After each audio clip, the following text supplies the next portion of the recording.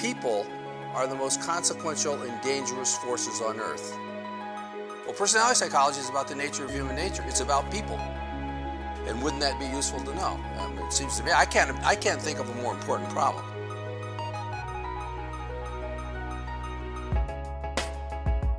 You're listening to the Science of Personality podcast, brought to you by Hogan Assessments, the global leader in personality assessment and leadership development since 1987. Your hosts are Hogan Chief Science Officer and world-renowned personality psychologist, Dr. Ryne Sherman, along with Hogan PR Manager and resident storyteller, Blake Lepp.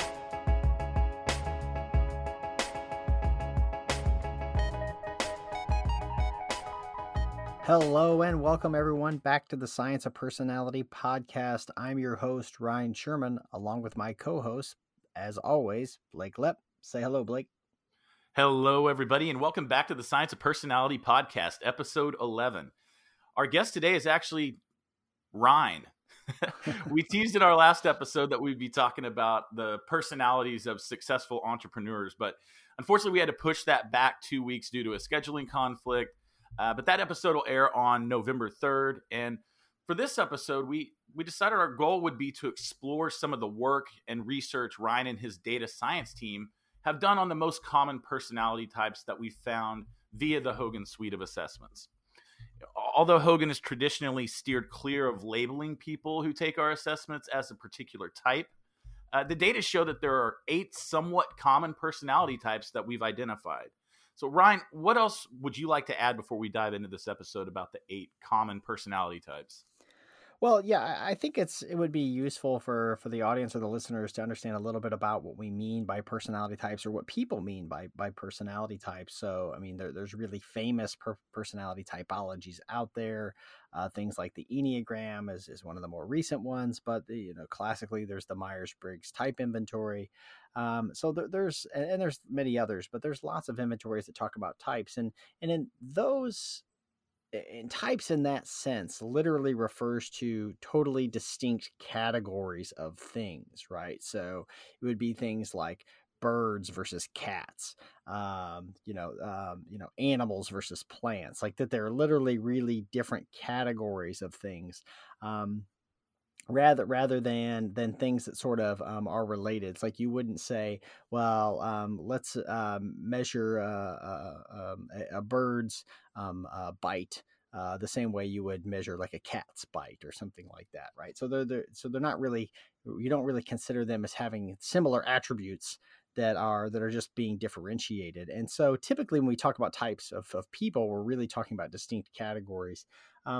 And that's going to be one of the things that I think the listeners will find is a little bit different from what we're talking about today. Although we can call these types, I like to refer to them as common profiles because they really do differ in terms of degree. They're not really categorically different groups, but it is the case that empirically we can show that people to a certain degree match some of these profiles, these common profiles, much better than others. And that you could, in some sense, group people closer to. We could say you're pretty close to this profile versus that profile.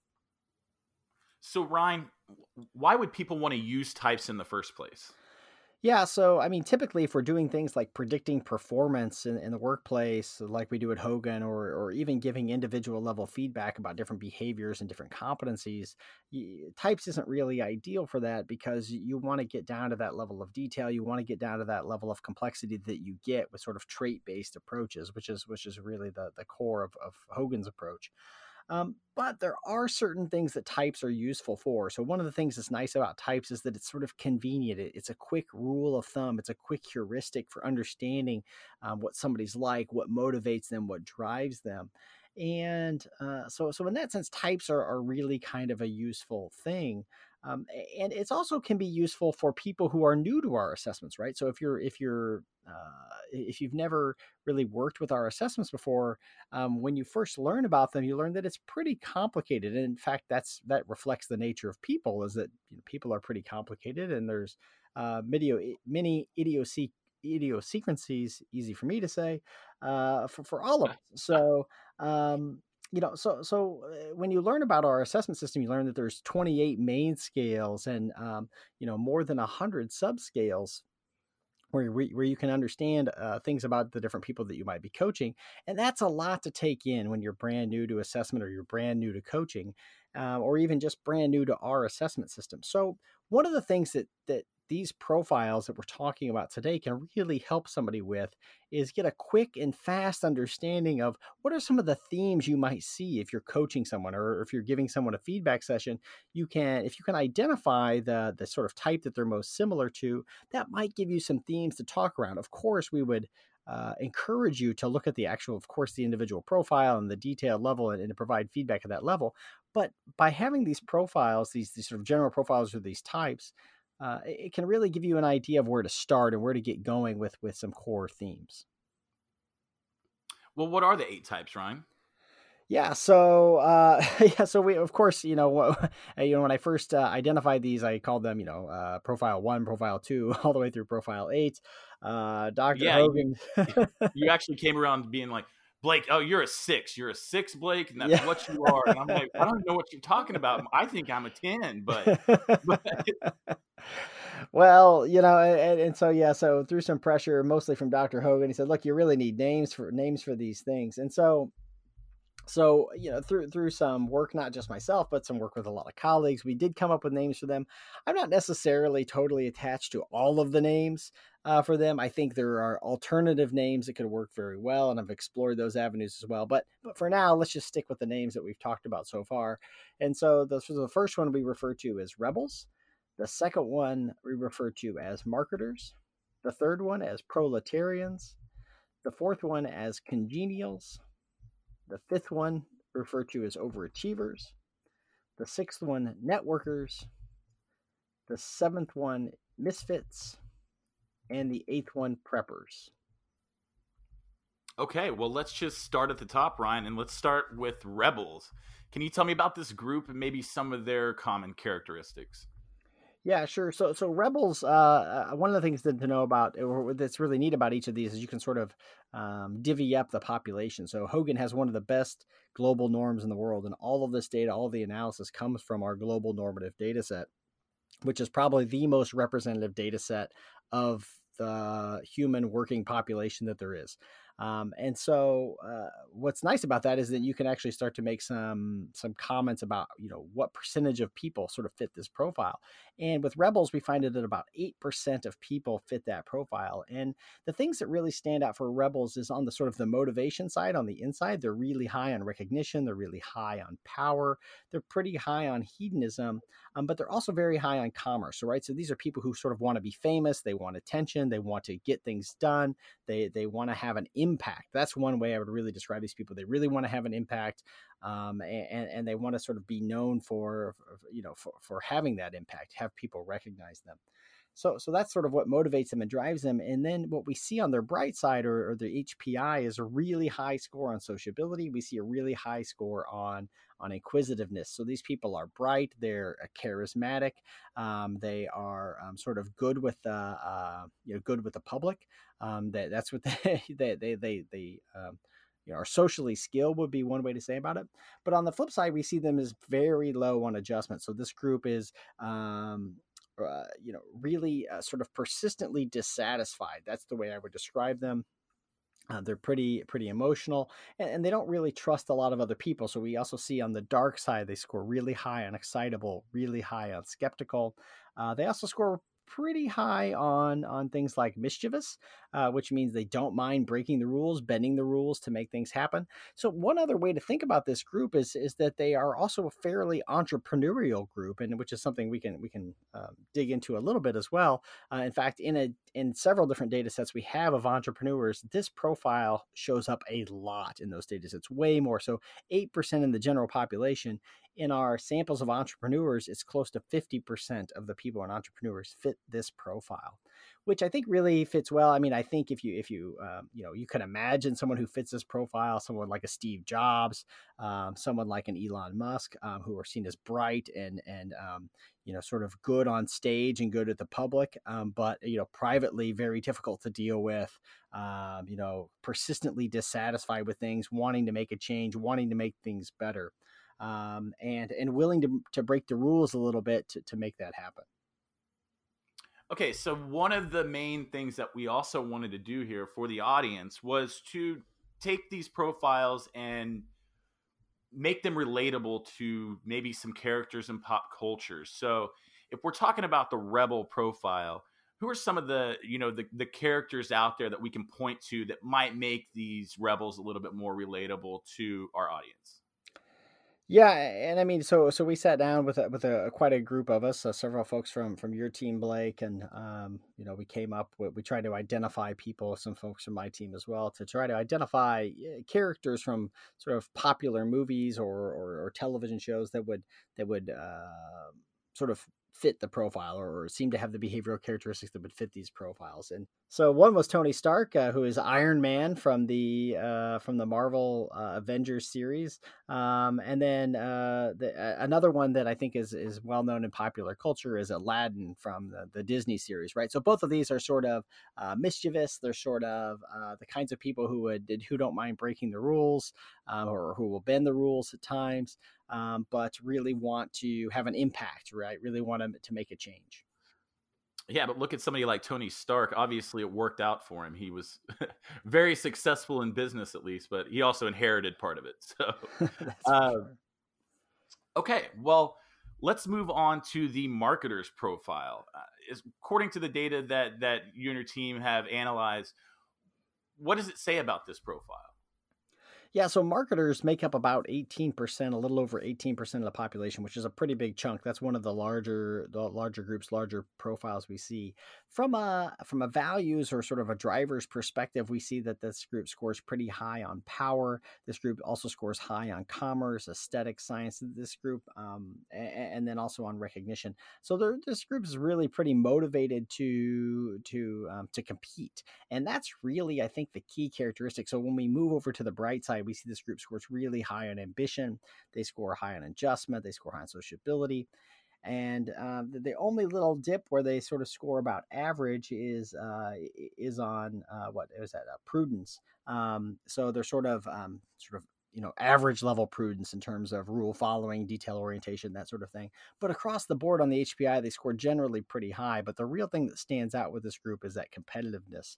And then we see that even still when we spill over a little bit into the dark side, pretty average on the sort of what we call the moving away part of the dark side. So pretty average on excitable, pretty average on cautious, pretty average on skeptical, leisurely, things like that. But we see a big jump up on bold. We see a big jump up on imaginative. We see a big jump up on mischievous, colorful. So this group is really charismatic, really charming, really good at getting people's attention. Really, I keep coming back to this word because I think that's the key thing here is this group is really competitive. This group of people is very self-confident as well, right? So they like to compete, they like to win, they believe in themselves. And the downside that this group has to watch out for is being too confident, right? Being overly confident and, possibly taking on too much. Yeah, that tends to happen, with people who, especially on the high bold, they think that they can handle everything and that, they can just tackle everything and be able to handle it. And oftentimes find themselves overloaded as a result. But what kind of characters would you use as examples for the marketer's profile? Yeah, so the ones that we looked at, when we thought about marketers, were people like Pepper Potts, again from the Avengers series, Mulan, again from the Disney. And we try to stick with these themes for this. We try to identify people from the Avengers series. We try to identify Disney characters just because we think that those shows or those movies are more popular and that most people will be able to understand who those characters are. But why these people? So like, for example, with Mulan, she's really good at sort of selling herself, arguing that, pushing, being very confident, pushing that she can do it, right? That she can achieve as much as anyone else. So lots of self-confidence, and highly competitive. Those are the real key drivers. And one of the things, and I forgot to mention this earlier, Blake, is that we see with marketers is that they're heavily overrepresented in sales jobs. Right. So we could have called these, salespeople instead of marketers, because they're so, they're definitely sales oriented, which I think makes a lot of sense, because a lot of sales positions are highly competitive and they require a lot of confidence, because a lot of sales is rejection, is being told no, being told no, being told no. But having that persistence to just keep fighting it, that's one of the things that marketers really have. Okay, Ryne. So next up is the Proletarians profile. What do we know about Proletarians? Yeah, so this is another interesting one. This is a group of people making up about 13-14% of the population, of the working population. This is a group that's really interested in stability. That's one of their primary drivers. And they also are really interested in simplicity, right? So they see the simple life as the way to go, right? I don't want to be caught up in the chaos. I don't want to be caught up in the sort of the hustle and the bustle. I'm not trying to climb my way to the top of the corporate ladder. I just want to do my job, do a good job, and go home, and not deal with the politics and all of the other kind of stuff that goes on. And so these people are seen by other employees as hardworking. They're seen as being careful with their job, but also sort of being seen as a little bit reserved and a little bit pulled back, right? So not necessarily super sociable. And what's interesting in terms of their Hogan profile is that they're really quite near the middle on many of the scales. We see some small elevation on cautious, and that's where we get that sort of careful from, is that this group wants, just like to be sure about what they're doing. We see a small elevation on security for this group as well. And we also see a small elevation on tradition, right? Which I think reflects that sort of attitude towards staying within the bounds, staying within the rules, doing your job, and moving on. So if we were to think of people who would fit this profile that people can relate to in the audience, who would you pick? Yeah, so I mean, the two that we talked about, staying with the Avengers and the Disney characters theme. So one was the Scarlet Witch from the Avengers, and then we picked Mrs. Potts from the movie Beauty and the Beast, who sort of has this I would say sort of simple attitude towards life. But I think the character from television and movies that really best exemplifies the proletarian profile is somebody like Ron Swanson from the television show Parks and Rec. I was hoping you were going to bring that up. Well, I just think he's so prototypical of this profile, right? This is, and for those of you who haven't seen the show, this is a character who works in the government and, feels like, you shouldn't ever do any extra work that's not needed. You should, the point of the government is to be small. The point is to do the amount of work that's needed just to make the government run, and that's it. But he's also somebody who likes to do things like woodworking.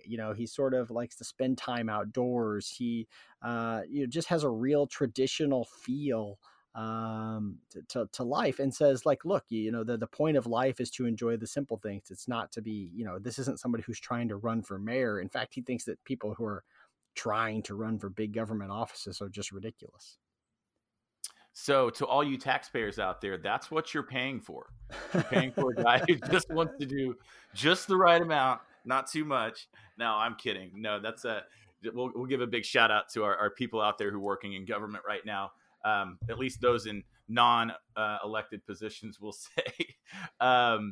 So next up is the Congenials profile. And Ryne, forgive me if I'm mistaken here, but is this the one that created a little bit of a stir when you presented in the UK? Actually, no, that was the Proletarians profile. Can you talk a little bit about that story? I thought that was pretty fun. Well, one of the problems is that it's not a great term. And I've acknowledged that from the beginning. Another way of thinking about that profile, or another name for that profile that I think would be appropriate, would be something I would call citizens, right? Because that's what these people are. They're sort of citizens first. They think you're supposed to follow the rules. You're supposed to do a good job. And that's it, right? That's what your life is about. You get up, you go to work, you do a good job, you come home.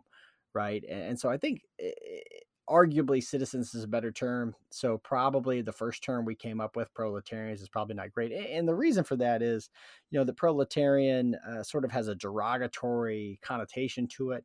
Historically speaking, I mean, from in my point of view, this is just referring to people who are your everyday workers, right? These aren't your Elon Musks, right? These are your people who want to go to work every day. But historically, there's some negative connotations about that, particularly in the work of Karl Marx. So yeah, it caused quite the stir when I gave the talk over in the UK, although Americans haven't had quite the negative reaction to it. Okay, well, sorry, we couldn't go through this episode without telling that story. So, all right, moving back on, we'll get right back on track to the Congenials profile. What does the data say about Congenials? Yeah, so Congenials make up about 17% of the working population. And this is a group that's really interesting because their MVPI, their motives, their values, that what drives them, that profile is pretty low. So this is a group who, isn't super motivated by anything in particular from a career standpoint. They're not trying to be the most famous. They're not trying to be in charge of things. We do see a little bit of a nudge up on altruism, which I think is sort of the hint about what really does motivate Congenials, and that is to care about other people, being nice to other people. And when we go to their bright side, that's where we really see that stand out, is that Congenials score really high on adjustment, and they score really high on interpersonal sensitivity, which basically means they're incredibly pleasant to work with. They're very relaxed, easygoing. They are friendly, and they just don't want to offend anybody.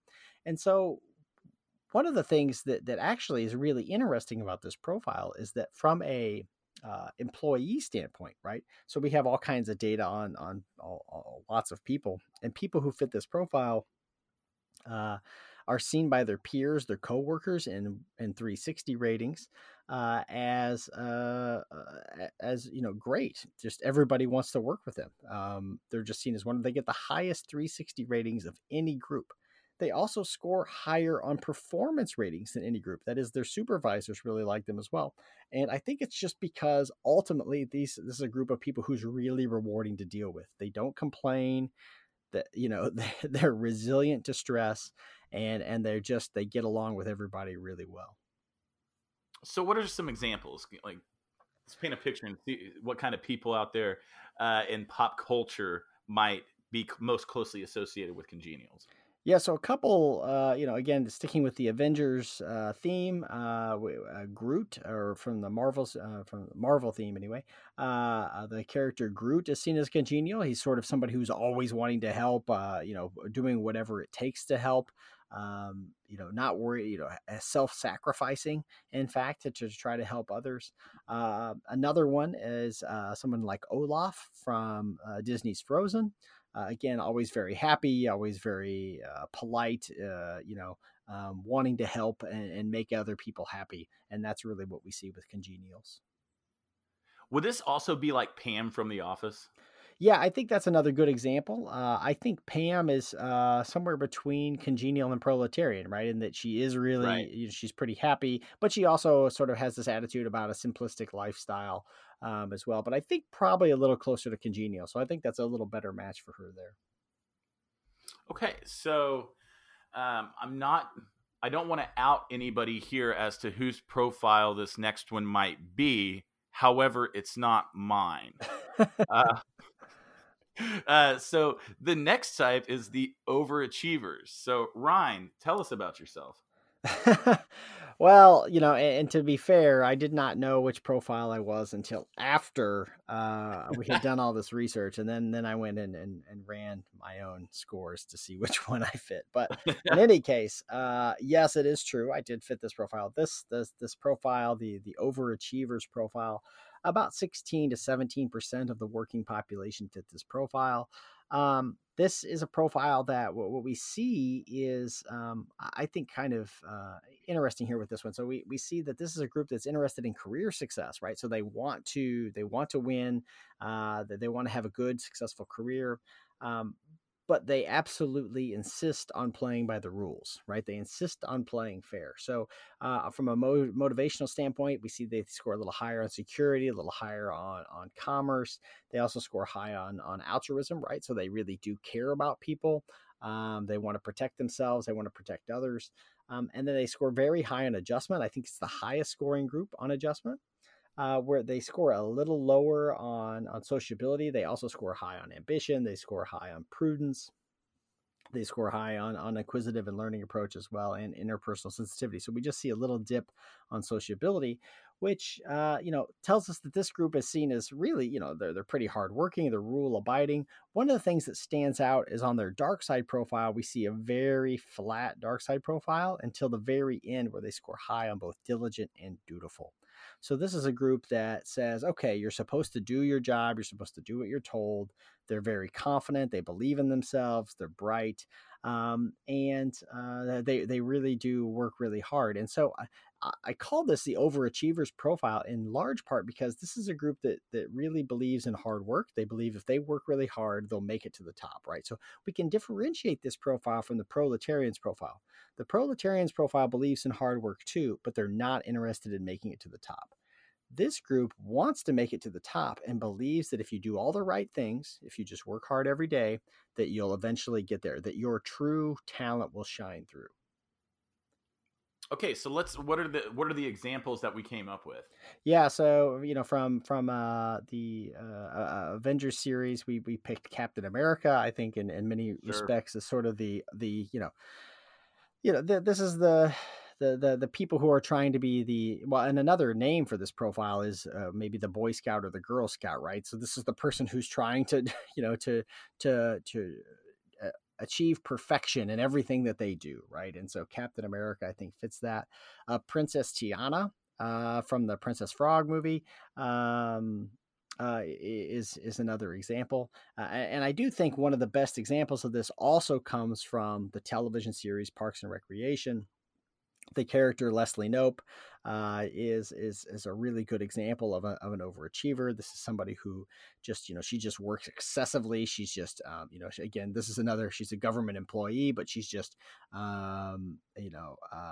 believes that her job is to make everyone's life better all the time, that she has to constantly be working for this. And she also believes that if she just keeps working really hard, good things will happen for her. Well, okay, I want to actually touch on another example that you and I have discussed previously that I think also to those who maybe aren't familiar with Avengers or Disney, but maybe are paying attention to current events or previously current events, if you want to put it that way. But you brought up former FBI Director James Comey as a good example of this. Can you explain why? Yeah, absolutely. And I think Comey is that. I mean, this is someone who has a really strong commitment to duty. So if we remember some really well-known incidents in Comey's life, well, one was a couple of weeks right before the election, he announces an investigation into Hillary Clinton. And I think many Democrats saw this as really problematic and that he was being unfair to her, whereas Republicans thought this was really the right thing to do. And then a little later on, he opens an investigation into the Trump administration and some of their pre-election practices. And again, and here we saw the exact flip, right? We saw, Republicans now think he's overstepping his bounds. He shouldn't be doing this. And Democrats are cheering him on, right? And so here's a guy that by the time he got fired or was essentially removed from office, basically nobody liked him, right? So this was a guy who went to work every day, worked really hard by all accounts, and tried to do his job to the T, right? He just said, this is what the job says I do. This is what the law requires that I do. And he tried to follow every letter of the law, try to achieve it the best he could, and ultimately paid the price for it, right? Because he just refused to play politics. And that's one of the things that we see with overachievers is they don't want to play politics. They believe that their hard work will shine through. So is this maybe a quality that we'd be looking for in a Supreme Court justice? Well, I think so. I think that overachievers, and in fact, overachievers do score really highly in terms of supervisor ratings, performance ratings, all of those kinds of things. I think those are really those are one of the things about them is that everybody trusts them, everybody believes in them who works with them, but their refusal to sort of play politics, I think, in that regard, it would make them a good Supreme Court justice because they would just stick with the letter of the law. But I think it's really hard for them to get in the position of being nominated because, the people who are making those choices are motivated by politics as well. And so, that's sort of the persistent problem for overachievers is they work really hard, but often to their own, to their own demise in the case of James Comey, but in other cases to no avail, right? To nobody noticing. Right. Well, now let's move on to the best profile of these 8. I guess if to the listeners, you can probably assume where I fall. But Ryne, tell me how awesome networkers are.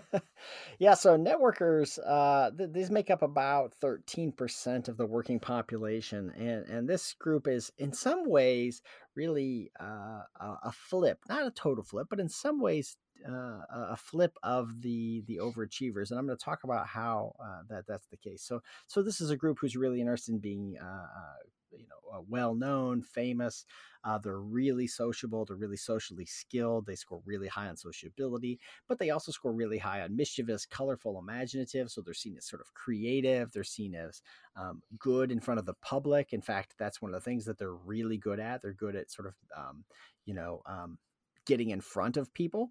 They're really good at connecting with other people, and that's where the name networkers comes from, because this group is really good at networking. They're really socially skilled. And in fact, it's really interesting, this group, because they score really quite well from a supervisor ratings, right? So supervisors tend to like them. They tend to give them good ratings. A lot of times these people show up in high potential samples. We see that quite a bit. We also see this group overrepresented among top level executives. So when we look at top executives or in the C-suite, we see that this group is overrepresented. We see them overrepresented among CEOs. We see this group overrepresented even in entrepreneurial samples as well. Not quite as much as the Rebels profile, but we also see quite a few of these group people in that profile as well.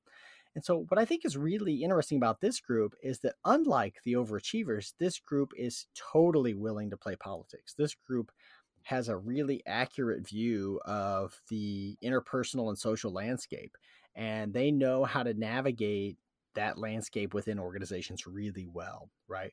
And I don't say this as this isn't really a negative or a positive thing. This is just, one of the things that they're really good at. So that's why we see this group is rapidly promoted in organizations, because of that kind of skill. That doesn't say anything about their work ethic or their ability. Again, this group they tend to get really high performance ratings in their jobs as well. But it's what separates them from that overachievers is that they are willing to take a little bit more risk. They are also willing to play those political games and sort of have a little bit more political savvy than the overachievers, who feel like you should just follow the rules all the time. So you're saying they have very high emotional intelligence? Well, I think that is actually true with this group. Of course, we have a way of scoring emotional intelligence on this. I haven't done that empirically, but I think we would say that bears out, particularly on the social skill component, right? The being able to read other people. I don't know that this group is necessarily better at controlling their own emotions, but I will say that this group is better at using their emotions to get what they want. Right. So you're damn right we are, Ryne. But yeah, anyway, I'll just add that, in terms of, who from what popular culture kind of references, I think, fit networkers. One is Thor from the Avengers. If you remember, especially in the early movies, he's really popular among the people. He's just really good at getting people to like him. And so that's one of the key characteristics of networkers. Princess Anna from the Disney film Frozen, she's really sociable. She wants to be with other people. She's just really good at connecting with others. And then referring back to to Parks and Rec, for those of folks who've seen it, there's a character, Tom Haverford, who is absolutely sort of the pinnacle of a networker. I mean, he's always, scheming big ideas for success, but it all has to do with relationships. If he gets this relationship with this person or relationship with that person, then he'll be very successful. Okay, so one last thing before we move on to the next profile is, can you explain, because I still find a lot of similarities between networkers and marketers, maybe just even in the name itself. How would those two groups differentiate from each other? Yeah, the real big difference is that marketers tend to show up much more in individual contributor roles. They are not quite as team player like. They are really, one way to think about it is that a marketer is would much rather play something like tennis or golf, where they have total control of the outcome themselves. Because they're both competitive groups. Maybe the marketers are slightly more competitive. But the marketers are competitive in their sort of individualistic way. They want total control over it. They want to win themselves. Whereas the networkers are much more team oriented. They're much more, they're just better skilled at building teams, to be part of teams, getting into leadership positions among teams. Whereas marketers are just more like, I'm going to work, and compete all on my own. So, networkers, you're more likely to see as leaders of teams, whereas marketers, you're more likely to see as, champions of individual sports. That's a great way to put it. So our next type is the Misfits. Sure, we've got some things to talk about here. So Ryne, what can you tell us about this group? Yeah, so Misfits make up a pretty small percentage of the population, just shy of 7% in our global sample. This group, again, like all these groups, they're really quite interesting. This group, one of the things that we see stand out from a motivational standpoint is a really low score on affiliation. So this group really is sort of almost, you could almost say reclusive in some way. They really pull back from other people. They really don't want to connect with other people. They really prefer working alone. This group also scores pretty low on adjustment, so they're usually pretty dissatisfied with things. They also score pretty low on interpersonal sensitivity. So we can compare that to, say, the Congenials group, which is like, everybody says, wow, these people are delightful to work with. The Misfits really don't want to work with other people, and other people may not really find them to be the most pleasant to work with. So what I would say is that this is a group that's motivated mostly by, security reasons or fear of things, right? That they're worried that things are going to be bad. And so what this group is really looking for out of life and out of work is stability. They're looking for predictability. And when things are predictable, things are go way better for Misfits. But they really do struggle with the ability to form those close relationships. That low affiliation score, that low interpersonal sensitivity score makes it difficult for them to form really close relationships with other people. So what are some of the characters in pop culture that are most closely associated with the Misfit profile? Yeah, so I think there's lots of them, actually. Some people might think, well, this is such a low percentage in the population. How could there? But there are actually lots of characters that fit this. Some of the ones that we identified from the Avengers series would be someone like Black Widow. Again, kind of keeps her distance, doesn't really want to get too close to anybody. From the Disney, in the Disney world, we see a character like the Beast from Beauty and the Beast, who again wants to keep his distance, sort of keeps people away, keep people out of the castle, keep people distant from them. That just sort of prefer to be on their own and not. They don't want to get too close to anyone and in some cases it's because they're afraid that could lead to unpredictability, right? That if you get close to someone, they might split up with you or break up with you or send you away or something. And that can lead to instability, which is a real concern for Misfits. So I think this is one where I'd actually like to see what kind of practical advice or tips you could give to somebody who might score in the Misfit profile area. What they like from a working standpoint, what's some practical advice or tips that you could give this group? What we see in our data is that the Misfit groups often end up working in lots of individual contributor roles, lots of roles where they don't have to do a lot of people facing work, which is what they prefer anyway, right? So they really prefer to work in roles where They can do a job without having to do a lot of interacting with other people. A lot of these folks work from home, which is kind of interesting when we have, now with the COVID thing, that there's lots more people working from home. In many respects, that's probably a good fit. The Misfit, oddly, right? The good fit for Misfits is going to be jobs where they can work remotely, or they can make their own hours. They can, create their own set of predictability, their own stability for their work life. I think so. That would be my advice, would be to find one of those jobs where you can sort of work in a way that's predictable, right? That'll make you feel comfortable, but and also get you that just the right amount of social interaction that you want, which I think for a lot of Misfits is very little. Okay, so moving on to the last profile we're going to discuss today is the preppers. What do we know about the preppers, Ryne? Yeah, so again, the preppers is another pretty small group. Only about 6.5% of the population fits into this one, and in some respects, the preppers are similar to the Misfits. There's a lot of similarity between the profiles, but there's a few key differences. So again, we see with the preppers that there's this strong motivation for stability. There's a lot of just worry or almost fear of bad things happening, right? And so that's in fact where the name preppers come from. If you think about like doomsday preppers, so these are people who are always worried about bad stuff happening.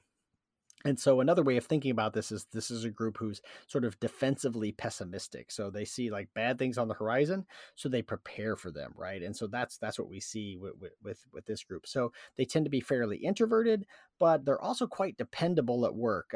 So one of the things that we see that's different from the preppers versus the Misfits is we see a pretty big spike on prudence for this group. And so this group is much more rule following, much more detail oriented.